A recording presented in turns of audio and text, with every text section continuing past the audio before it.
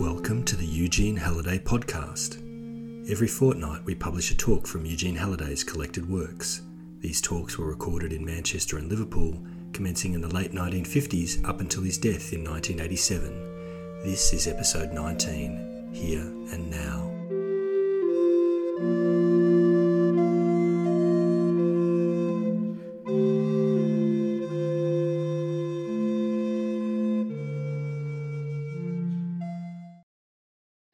Now let's consider what we have to say about time. Here's the word time, and we see that it reads in the opposite direction, emit.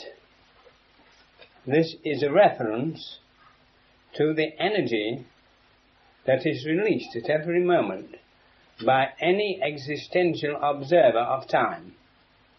In other words, you cannot observe time without releasing energy moment by moment. So time, as experienced by human beings, depends on energy emission by those human beings. If you don't emit any energy at all from your central energy store, through the brain, down certain nerves, to the sense organs, then you will not perceive anything. If you become abstracted in your inner processes, you do not send energy to your external sense organs, but you do send energy from your brain centers to specific memory storage places to energize memory images. You do this in dreams, and in dreamless sleep you do something else. But you're still expending energy as long as you exist. And we see that the problem of space and time is related in this way. The musical notation and the stave show us a very simple representation of it. But now let's look at another one. If I look down the room from where I am, I'm over here, and the rest of the room is like this, and the lost people like this over here. Now, I cannot, with this physical eye, focus sharply on a very large area. It's quite a small area that I focus on. So I'm going to imagine that I'm looking at this group of people like this, but only a very narrow channel of vision is in focus, and the rest of it here is more or less out of focus. There is one part of the eye that will hold everything in very, very sharp focus, and the rest of the eye is not so sharply focused, and right on the periphery of the eye it is very much out of focus, but it has a peculiar quality. The part that is most closely in focus gives me the sharpest formal definition at the expense of making the image static. You can experiment in your spare time with this, but where you are sharply in focus and can define the form accurately, there the thing is static. But where the periphery is, where you are vague, you are very conscious of movement. So that if some obliging people on the periphery of this room start wiggling about or being irritated or scratching or turning their heads, my eye is very aware of the movement, but with no sharp formal focus. This has a survival utility value for animals and for human beings, because your periphery, being wired to movement detection centers in the brain, means that any moving object that is out of focus will attract your attention, and you will be able to become aware of that as a potential threat to your existence or a potential point of interest, and you can then switch your eye rapidly to it to see if it is a danger potential or a delight potential. And if it is a matter of no moment to you, you can turn back and continue your focus elsewhere. Now this is very important, because we are going to talk about the here and the now and how important it is. Remember, important means we are importing our energy into the time, space, power situation. If I deliberately don't focus on any particular person by putting my eyes not focused on anybody in particular, I'm still aware there's a crowd of people there, but I can't see at the moment any particular features because I'm focused on a point in the air and I'm busy watching the little movement of the molecules of air insofar as they interfere by their peculiar refractive index with the light display. And when I do this, I take you in one moment of time, so that I comprehend the whole room's content in this one moment by not focusing. But then if I focus on a particular person sharply, and keeping a sharp focus, I want to look at the rest of the room, I must scan.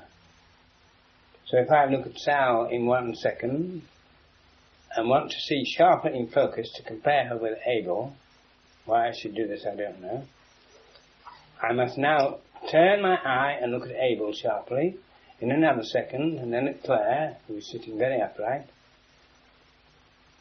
and this takes me 3 seconds. And when I do this, for the time being, I have lost formal consciousness of the remainder of the people in the room, and they have all become blurred. But if they move, I will become aware of the movement, and I might take a quick flip to see who is moving and why, or I might ignore it according to the character of the movement. If it is a curvaceous movement and not sudden, staccato and straight-line-ish, I will not normally interpret it as aggression. But it could be, if he's a very cunning person.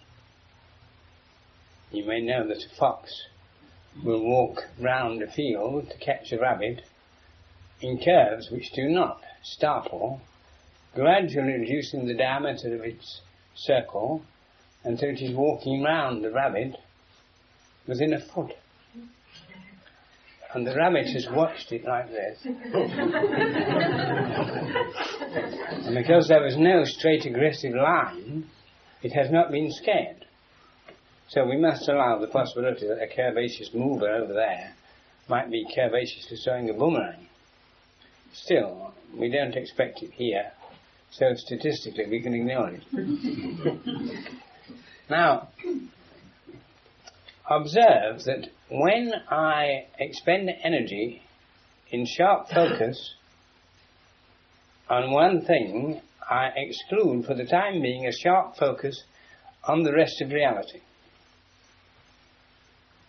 And in order to see another thing in equal sharp focus, I must turn my eyes, and the turning of my eyes takes time.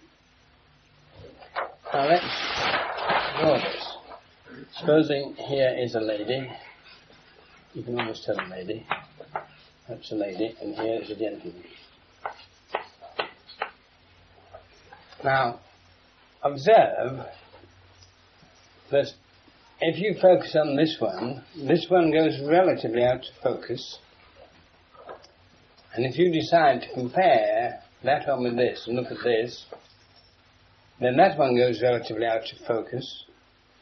But you can retain an image of this in your memory and overlap it with this one in your memory and thus compare them.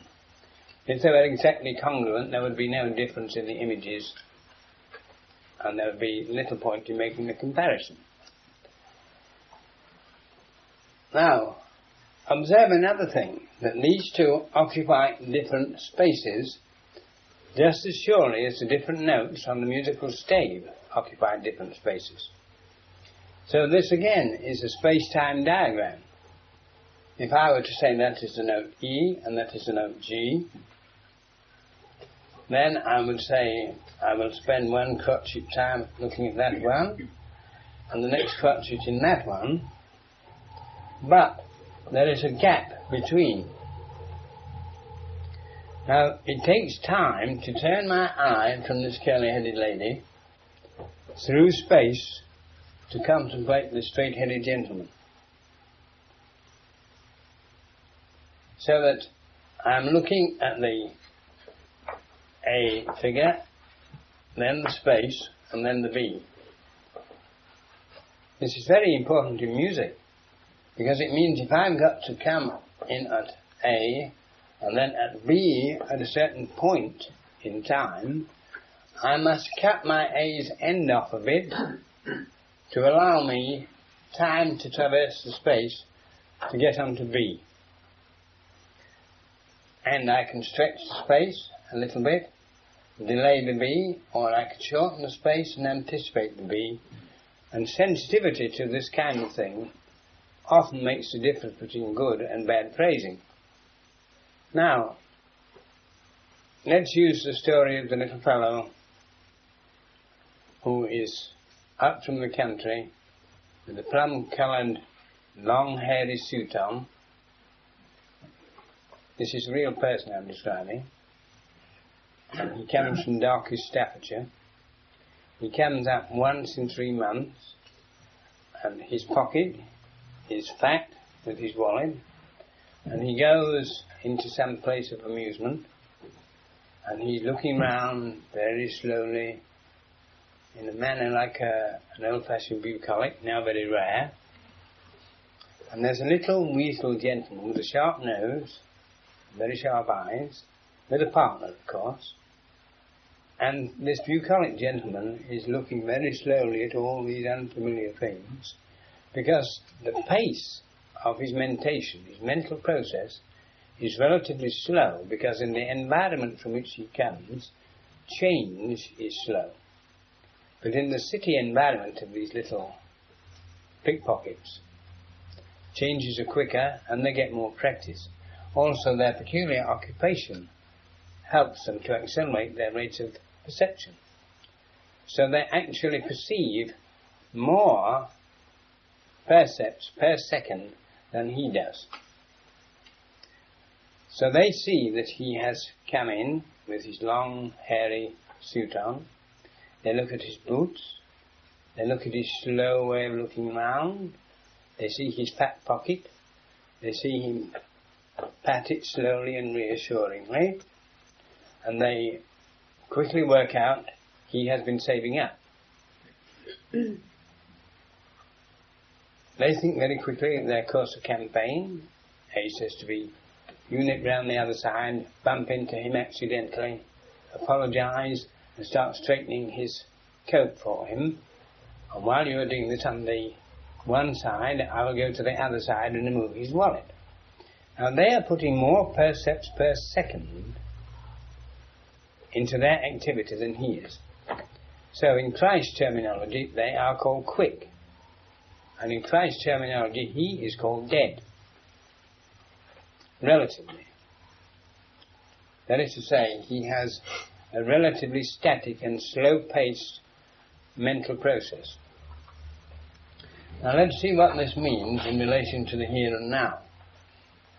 Supposing I'm a very, very slow thinker, and I look at this curly-headed lady and focus her, and this gentleman now goes out to focus.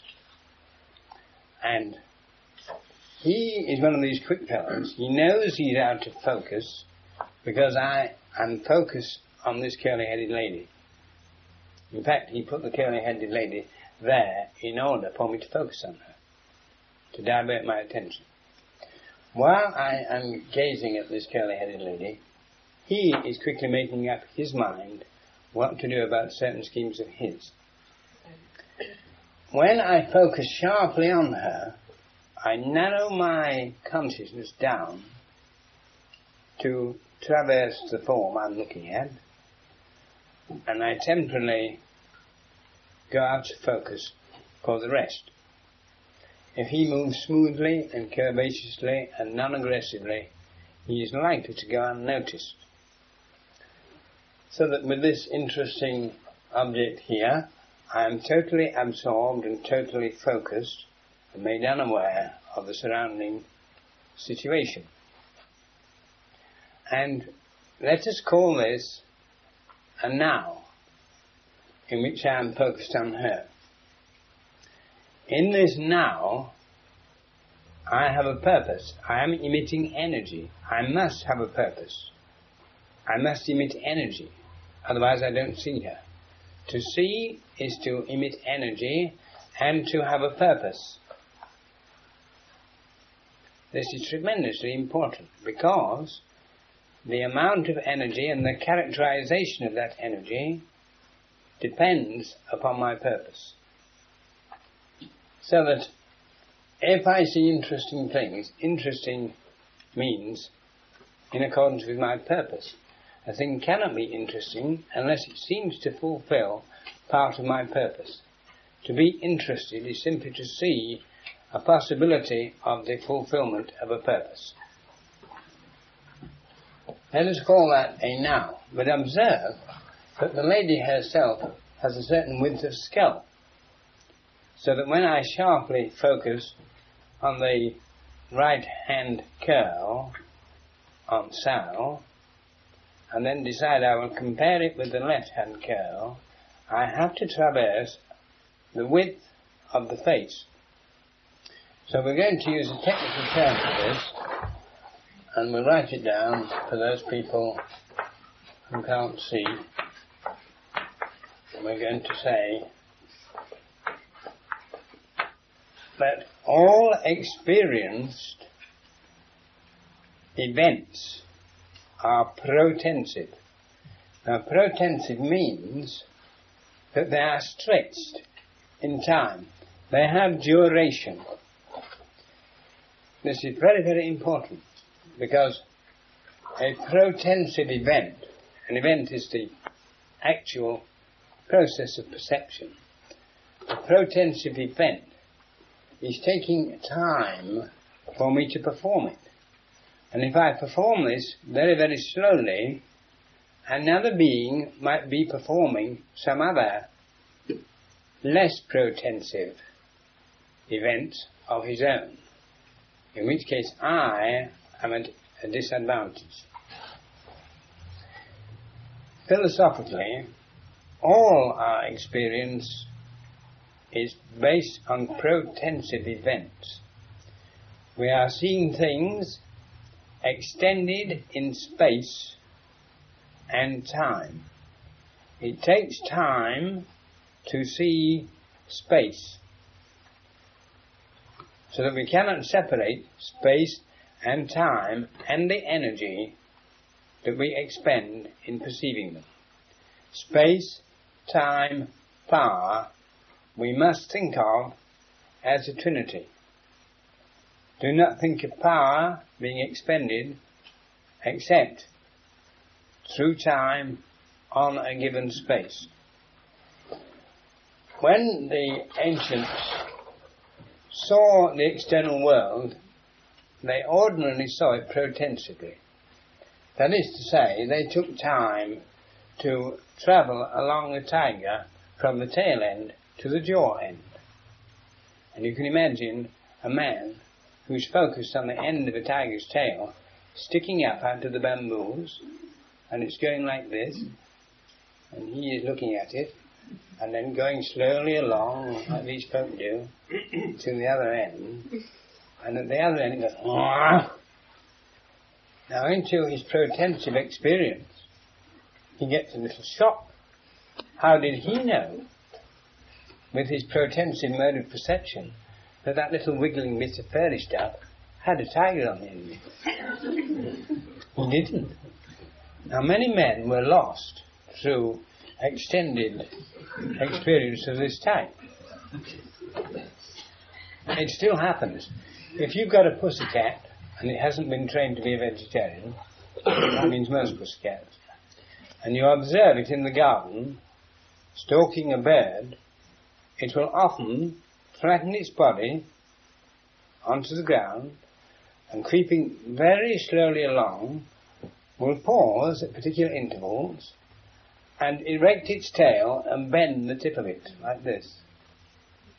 And when it does it, the birdies look up and they see, and the birdies go, and then something jumps on them. This is part of what Christ said, I can't tell you everything just now, but when the Holy Spirit comes, He will enlighten you. St. Paul called it strong meat not fit for babies. Now, some other men long ago, called Chaldeans, or white judges, they said this protensive kind of experience isn't the very best. Surely there's a better method than this we can devise. So they said, let's take any percept that's extended over time and practice turning our heads very quickly and see how quickly we can get a sharp focus on both ends of the tiger. That is, on Sal and Claire. One of them is the tail and the other is the jaws. We're not giving away which. Now the Chaldean said, let's divide this protensive occasion and concentrate on the first half and put more energy into it and see if we can't quickly focus, and do this in 1.5 crotchets instead of 3. And then let's practice again, and let's practice again and again. Now you can see what's happening. If we keep on halving this protensive event, our moment of sharp focus is getting smaller and smaller and smaller and smaller. And what we want to know is there a limiting factor to this process of intensification of observation? Now we know that in the nervous system of a human being, as of animals in general, a percept involves the release of energy quanta. Nervous impulses have to dash from one place to another, from a brain centre, along the optic nerve and so on, to a certain destination. They must go. So how quickly can we persuade those nervous impulses to travel? Now, their rate of propagation through a nerve, after much examination, has been considered by some thinkers to be more or less fixed. Others, doubtless. The different speeds of the reaction of certain animals suggest that there must be some other factor at work under certain critical situations. For instance, you may be having a protensive walk, shop walking, looking in large windows, slowly panning your eyes over the goodies, and you might suddenly see, in the reflection in the window, a large lorry mount the curb and proceed to dash rapidly towards that same window. And at that moment, warned by the linear quality of the motion of that lorry, that it is aggressive by your peripheral motion awareness, you suddenly leap out of the way, if you're lucky. Now, we're going to put that word lucky down, because it's related to another word.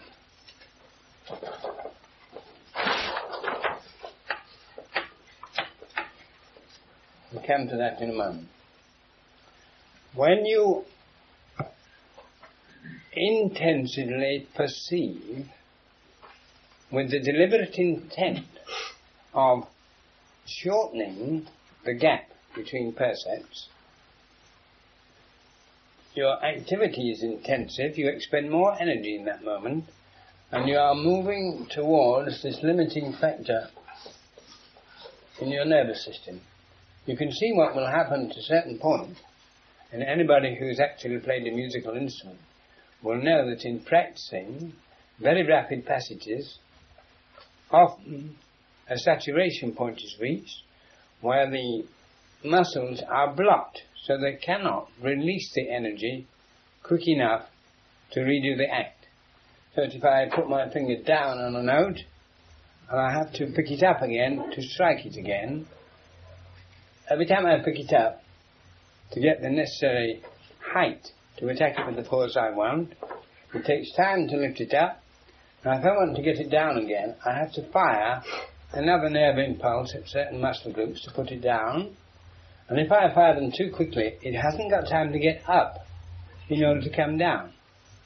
The result is a feeling of blockage, an actual impedance of action by the very nervous impulses that are aiming at increased efficiency.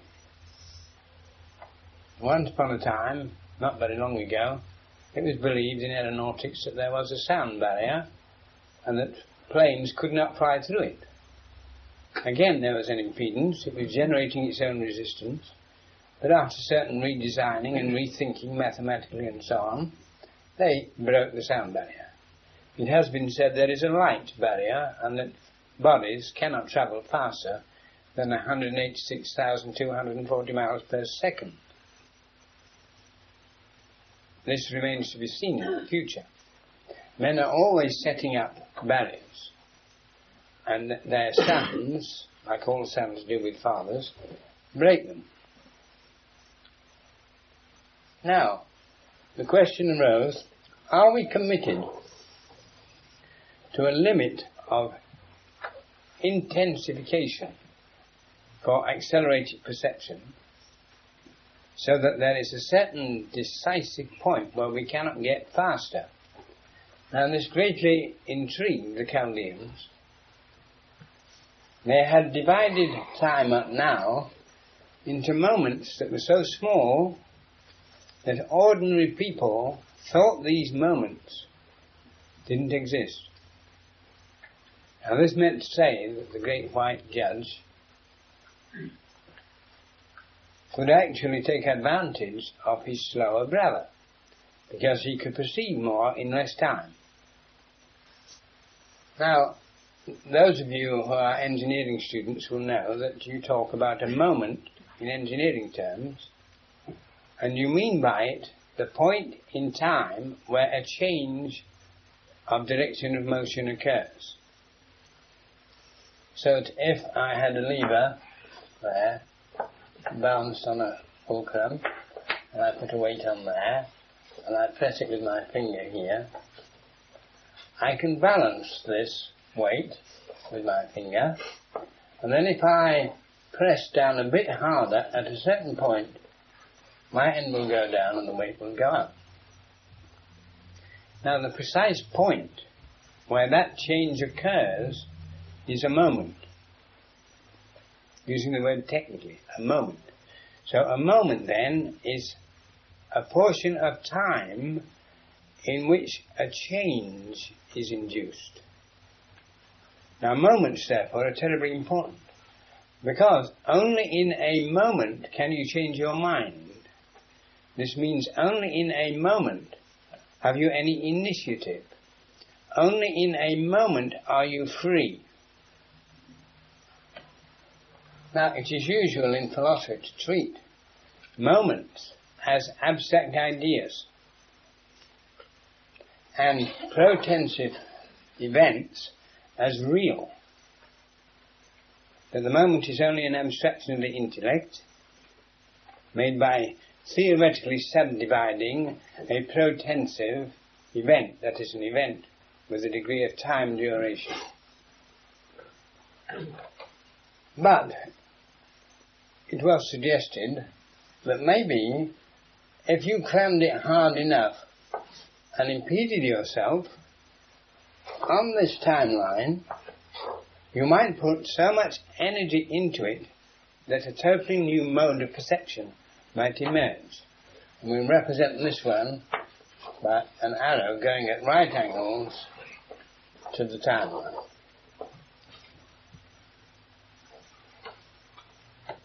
Remember, we're thinking about a very tricky subject.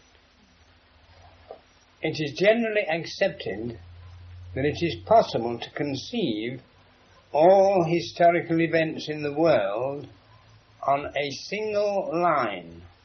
That is, we can draw a line and we can write 1066 on it and 1215, you know these dates. Those of you who are lovers of Tchaikovsky will know at least one date. And we can write these dates on one single line, and this we will call time. And there is a passive acceptance by people in general that all temporal events fall on this line, and that at any given moment a living person is observing a portion of that timeline. And if we're up to 1968 here, we are observing here, and all the beings that we're observing before we were born and who are now no longer with us are considered by us to be non-existent, simply because our mode of perception is narrowed down to now. And our now is 1968. If we go back to consider this idea, we will see, if we put time in this manner, and then try to draw the orbit of the Earth on a single timeline, and the orbit of Venus and Mercury and the Sun, because the Sun also has an orbit, and the orbits of Mars and Jupiter and Saturn and so on, if we try to draw all these motions on one line, we will find it rather difficult. We could do it with a kind of wiggly line, or we could do it with a kind of spiral line, going all through the infinities of space that we can perceive. I mean, we can do it theoretically. We really haven't the time to do it actually. But we can think that we could do it if we live long enough. We could draw that line. But that line is not a straight line. We cannot draw the time event of the Earth on a straight line. As anybody knows who flies from London to New York, and then from New York to London, that because the Earth is rotating one way, time going and time coming are not quite the same. And because the Earth is spinning on its axis and going round the Sun, the Earth line is already quite complex, made more so by the fact that the whole solar system is travelling through space. So when we tend to think about time as on a single line,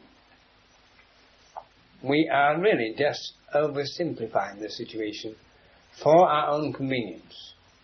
Now we can do this for our own convenience.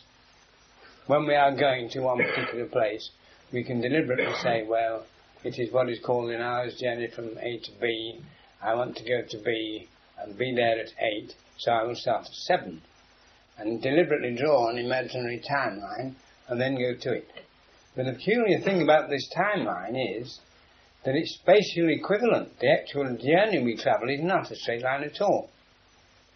Not only because the roads along which the car travels are not straight, but because the Earth itself is spinning and travelling round the Sun, and the Sun round another place. But nevertheless, it is customary in general Western philosophy to say that it is generally accepted by philosophy that all the temporal events of the universe can be theoretically written on one line and placed and dated on that line. But the same philosophy says this means that time is much easier to deal with than space, because space cannot be represented on one line. It requires 3 lines at right angles to each other. Space is 3-dimensional, and by the previous view, time is only 1-dimensional. It is therefore said that it is easier to think about time because space has 2 extra dimensions. Now this can only be arrived at by deliberate simplification of a highly complex thing. Now, we're coming to the important part of all this. What do we mean by here and what do we mean by now? We're going to deal with space and time, and we're writing here and now.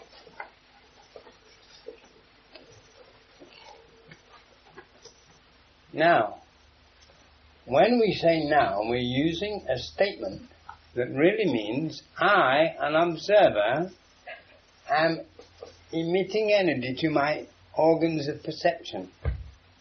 A now only exists when I emit energy from my energy store to an organ of perception, and so stimulate it. All now, therefore, depends upon the fact that we are emitting energy. And what do we mean by here? This is rather trickier, because now what we mean is the locus in which the observer himself exists.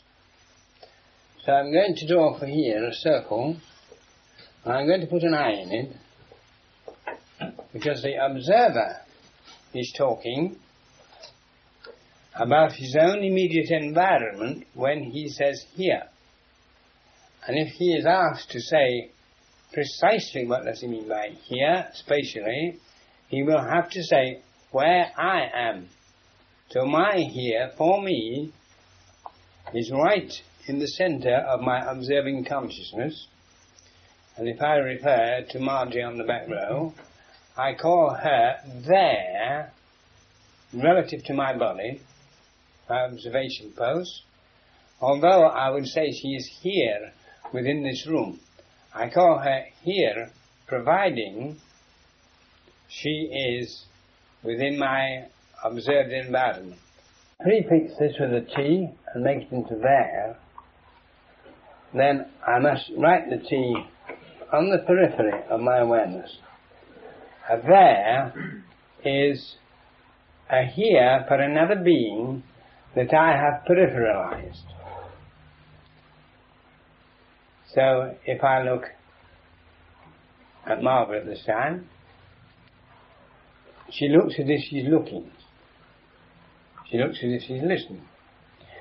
And because of certain similarities in her expression of mind, by analogy, on a purely materialistic hypothesis, I could infer that she is feeling more or less, according to the principle of the common touch, more or less like I would be feeling if I had that kind of expression on my face. And now they're not kidding. And I would say, because she's now on the periphery of my field of observation, then I will prefix the here, which belongs to her, with a T to mark the periphery of my observation, and I will say she is there. The fundamental idea is this. H is an old glyph, written in Egyptian like a thrice twisted cord, and anciently like a ladder, and it means power, and it means hierarchy, and it means levels of possibility.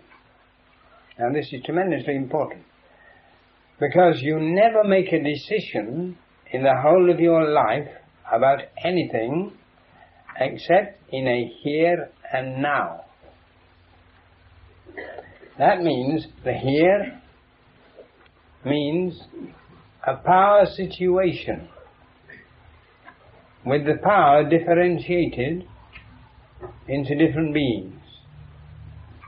If I can see the differentiations of power in the here, and then I emit energy, that is create a now, if I emit my energy onto a particular part of that here, a moment occurs. Remember, a moment means a change. But when I emit energy, and thus create a now, into a here, that is a differentiable power situation, I create a moment. A moment means a new orientation. Now we can begin to see why all the sages say, live in the here and now. That is, in a full, sharp, intensive awareness of the differences of power in all the beings presented within your field of experience.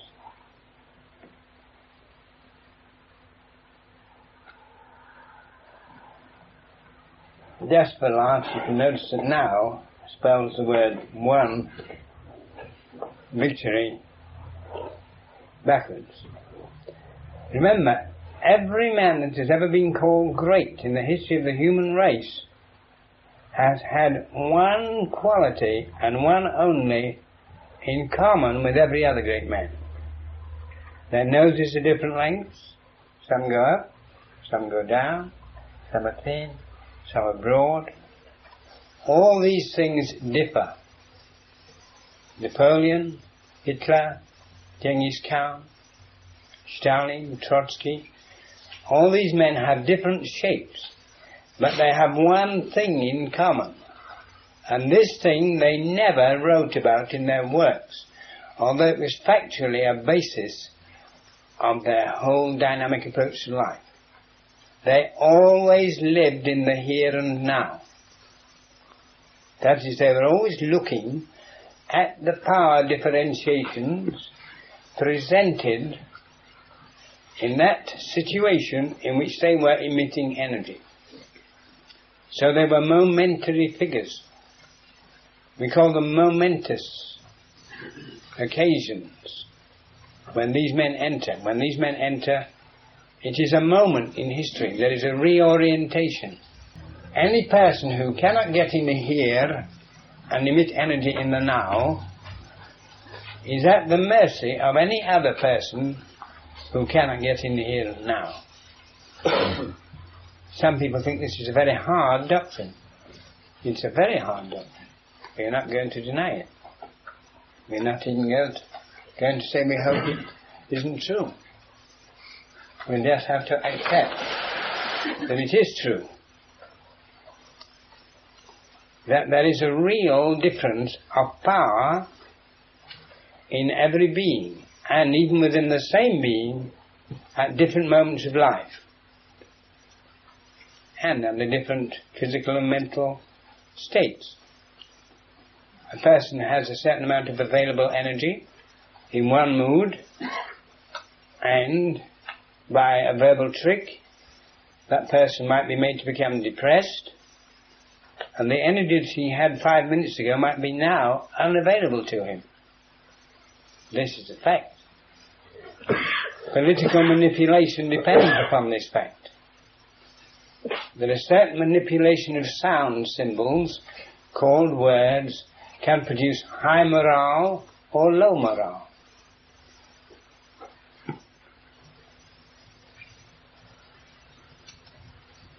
Let's go back now. Imagine the whole universe is extended three-dimensionally, and we're going to say that the event that happened a few moments ago when we were talking took place when the earth was in a place that now it is not. Because whilst we are talking, the earth is moving. Every event is taking place as well as time. Monday, the earth is in a certain position relative to the sun and the other planets. The next day, Tuesday, it has moved round a portion of its orbit around the sun, and 365 and a quarter. And in a week, it's done roughly 52th of its distance. So that every event in the universe happens not only in time, but also in a specific location within time. So it is rather naive to think that time is on a single line, as philosophy suggests, and that we can actually place events on that single line and assume that the past now, in 1968, has no spatial reality simply because we are not focusing upon it. There is a law in physics today, the law of the conservation of mass energy. And the same law, logically extended, will include the patternings of that energy in their total permutations, which means that every event that has ever happened and is now happening, not only in this room but in Tokyo, Vietnam, the Bowery, every event is taking place in its own locus, and the whole system of the earth is leaving its locality, moment by moment, so that the place where it then occurred is still vibrating. We cannot imagine that the earth is in one position, vibrating as it is, with its molecular vibrations, its atomic vibrations, its field vibrations, that it is vibrating in the position called Monday, and that on Tuesday, the position that was Monday has now stopped vibrating, or is totally unconditioned by the vibratory pattern of the earth in that place we call Monday. This means that all past events are still existing in their own places. But it also means another funny thing.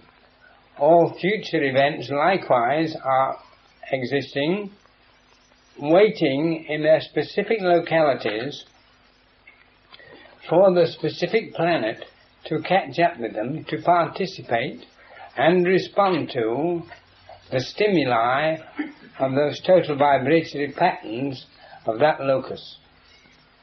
This means all time past and present and future is a function of an absolute here now. Remember, the size of the observer is always greater than the observed. Every event that any individual perceives is perceived by him as a content of his consciousness. The content is always smaller than the consciousness. So the consciousness of an individual human being is greater than any defined object he may possess, and the consciousness of a group of human beings, a nation, or of the human race, or of the animal world, or the vegetable world, the consciousness of the totality of those beings is greater than the total content of all those beings. And if we apply this logically, strictly, we will go back to the simple observation that consciousness itself is infinite, and that only the content of consciousness is finite. Now, this is what the Chaldeans were chasing.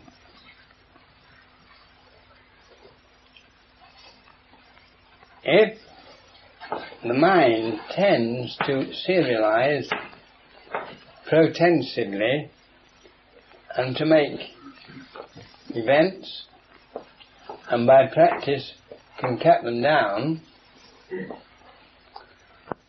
smaller and smaller, we can come to a point where we get total impedance of percepts.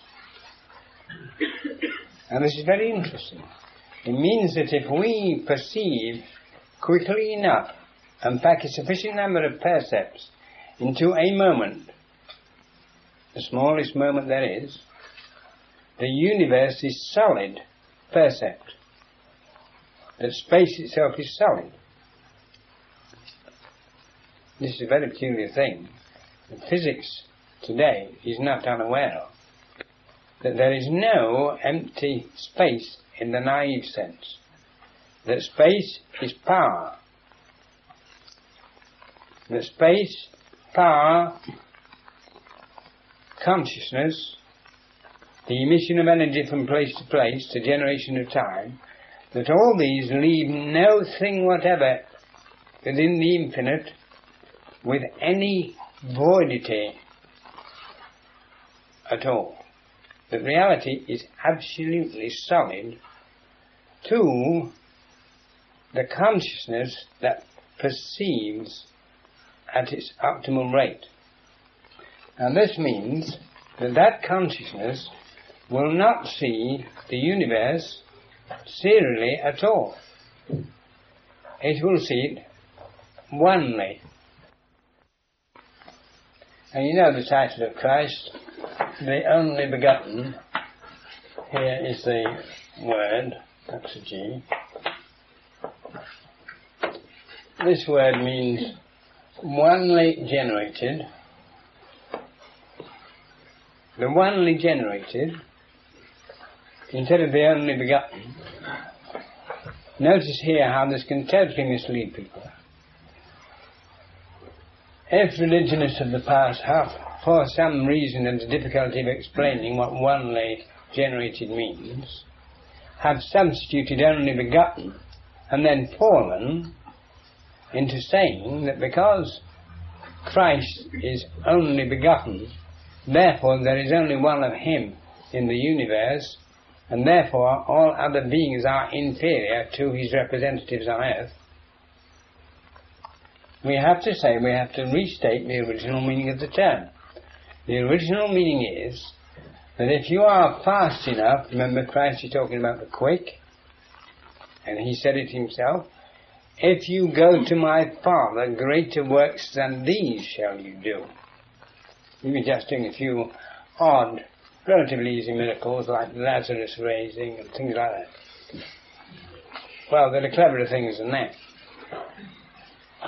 And he was saying, go to the generative power and become a one, a proper one, by so increasing your rate of perception that instead of becoming protensive, you become super-intensive until suddenly the universe for you is seen as a block with no seriality whatever. It is a block of power, infinite.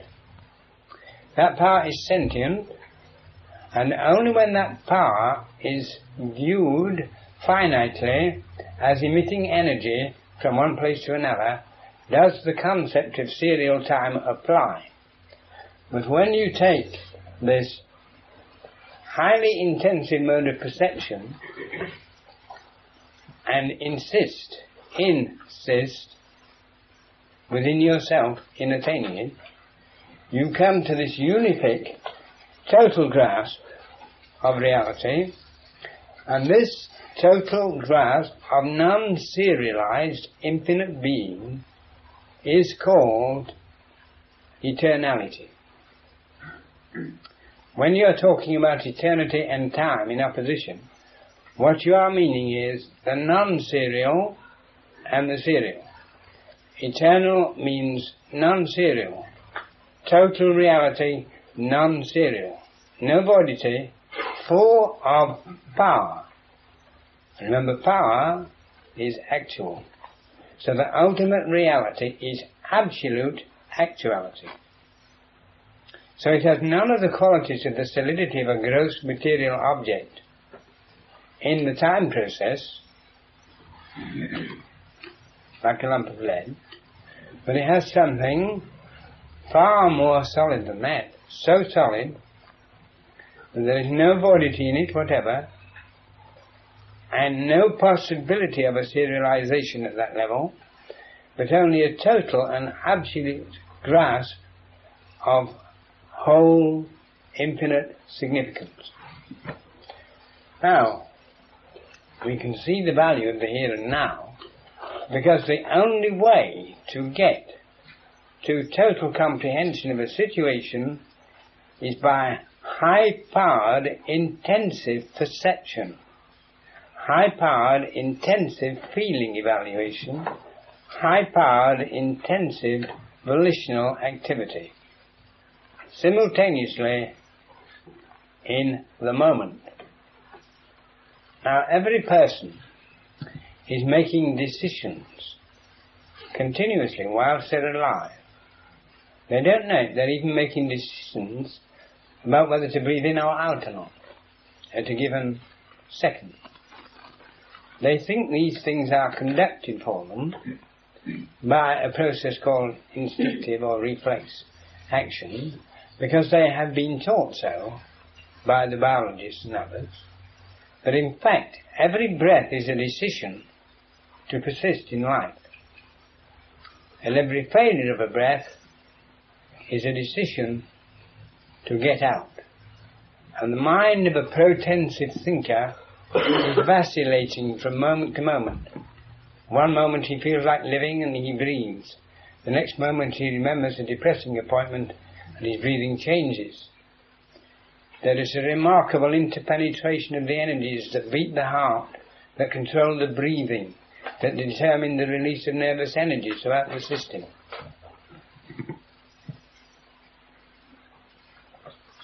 So here and now is tremendously complex.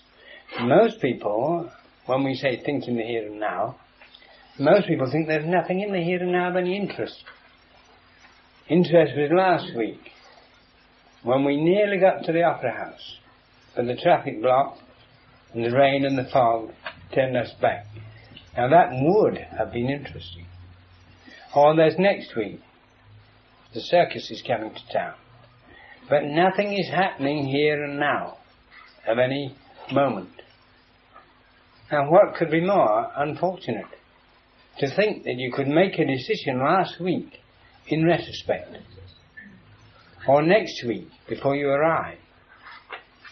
The only place any being from God downwards has ever made a decision, ever initiated an act, ever solved a problem, ever been momentous, is in a here and now.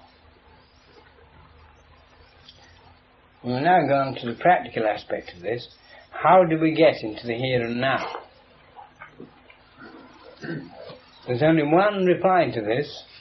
The answer is by doing it, by practicing it, by remembering every moment this principle, that decision is here and now, not somewhere else, not yesterday or last week, not tomorrow or next year, but now. And that if you do not become conscious in the here and now of this fact that decision is only possible here and now, then you are actually at the mercy of all prior decisions of yourself and the rest of the human race and the totality of forces in the universe.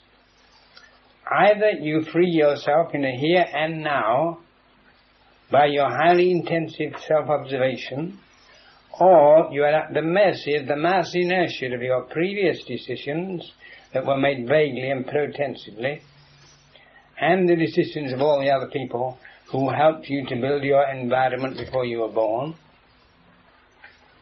and the rest of the cosmic forces.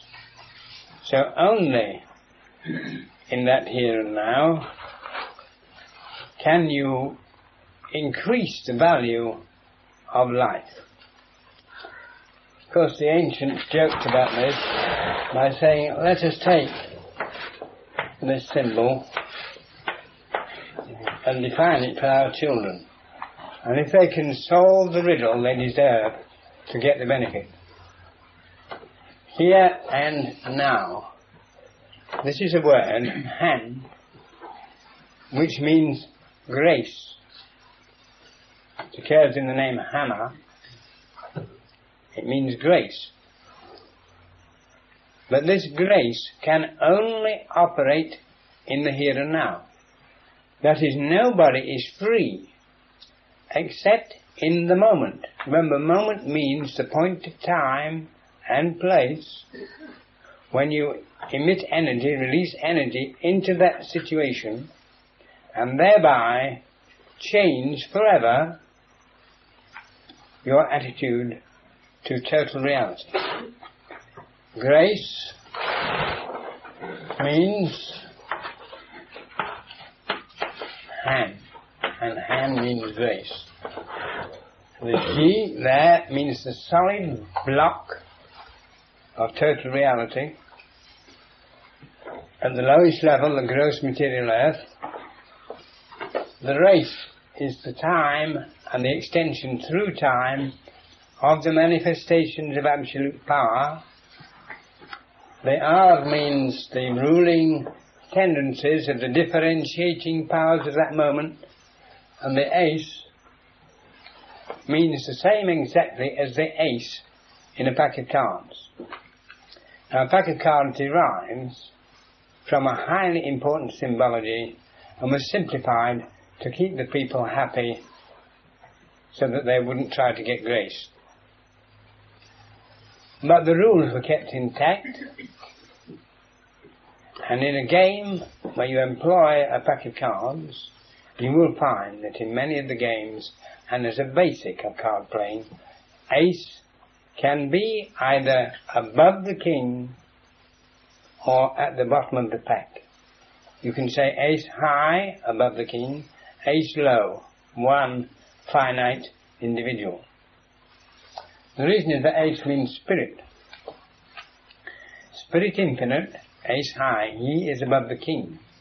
He does not have to accept the definition of mere kings, because he knows that their definition is a finiting process. That king actually means to define, to limit, and thereby to impose on other beings, and thereby to rise above this definitional trick is to be ace high. But not to know that you are a spirit, and that spirit equals sentient power, is to be ace low. That is to be an individual who can be and is frequently treated as a material particle in the corporate existence of living being, as a particle that, because of its lack of awareness of its own central power of decision, is passive to the decisive activity of other beings higher up the hierarchy of self-knowledge. So we'll finish this short dissertation about the mystery of here and now and space and time by saying, those who want to understand this thoroughly, let them take the word hand and write it on a postcard and keep it in their handbag or wallet or whatever they can find a convenient place to put it. Let them, if they can do it by a leap of faith, accept that whatever else they may think they may discover in the future, it will never be discovered other than in a then, here and now. And that the point of decision, here and now, to write that mnemonic and to refer to it mentally, write this law of grace in your minds and in your hearts, that is, understand it with your mind and love it with your heart, and then this grace will begin to operate as a control function, throwing out every lesser concept that would otherwise impede you. Focus in here and now, learn how to focus and shift focus quickly, and remember, when you look at a specific object and focus on it, the rest tends to go out of focus. And when you change to look at another thing, deliberately practice remembering the one you have looked at sharply and superimpose it on the new thing you are looking at and put them both in sharp focus and see if they're congruent. Do this as an actual exercise and then aim to increase your rate of perception so that you get more percepts per second, so that you become more intensive. A very good way of practicing this is to make yourself, when reading a book, read faster than you can, with full intensity. Actually push yourself through that reading. You can soon feel the difference. And if you get a sentence, like as the waves make towards the pebbled shore, an expression like that, and you deliberately focus on each word as you do it, and grasp the meaning of it, and force yourself onto the next word, retaining the meaning of the first word, and do it till you get hot. And this is the only way you can become intensive, except another way. But the other way is harder. The other way is to sit down, do nothing, strike serial thinking out of your mind with one blow. That's called the Southern School. Sounds easier. Sit down. No serial thinking. All gone. You've now arrived. Better to do it the hard way. You take the high road and I'll take the low road. When a musician is playing a serious piece of music, think of what he has to do. He's not only got to see a key signature and the number of sharps and the time and the notes. He has to continually remember these things. And when he's playing a sonata and so on, he has to remember that he's playing one of those and remember the pattern of it. And when he's playing the first part, he must play it in such a way and with the right space, time, power, so that when he plays the second part will be relatively neither too much nor too little, too fast or too slow, too loud or too soft. And then when he's doing the third part, he must remember the first two parts and play the third part in such a way that the first two parts receive their true meaning. Now imagine in simple counterpoint, where you have only a few things, like 4 human voices to write for, and each voice has its own dynamics, its own tempo, its own space-time power program, and the conductor has to listen to only 4 voices.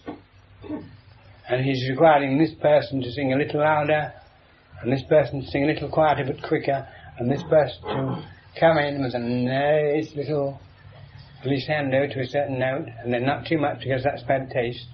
And he must do all these things at once. Now imagine what he's doing with a full orchestra, and you can understand why there are very few what are called good conductors. And then imagine another being that is conducting total reality in a block, non-serialized. He's cleverer than Mozart.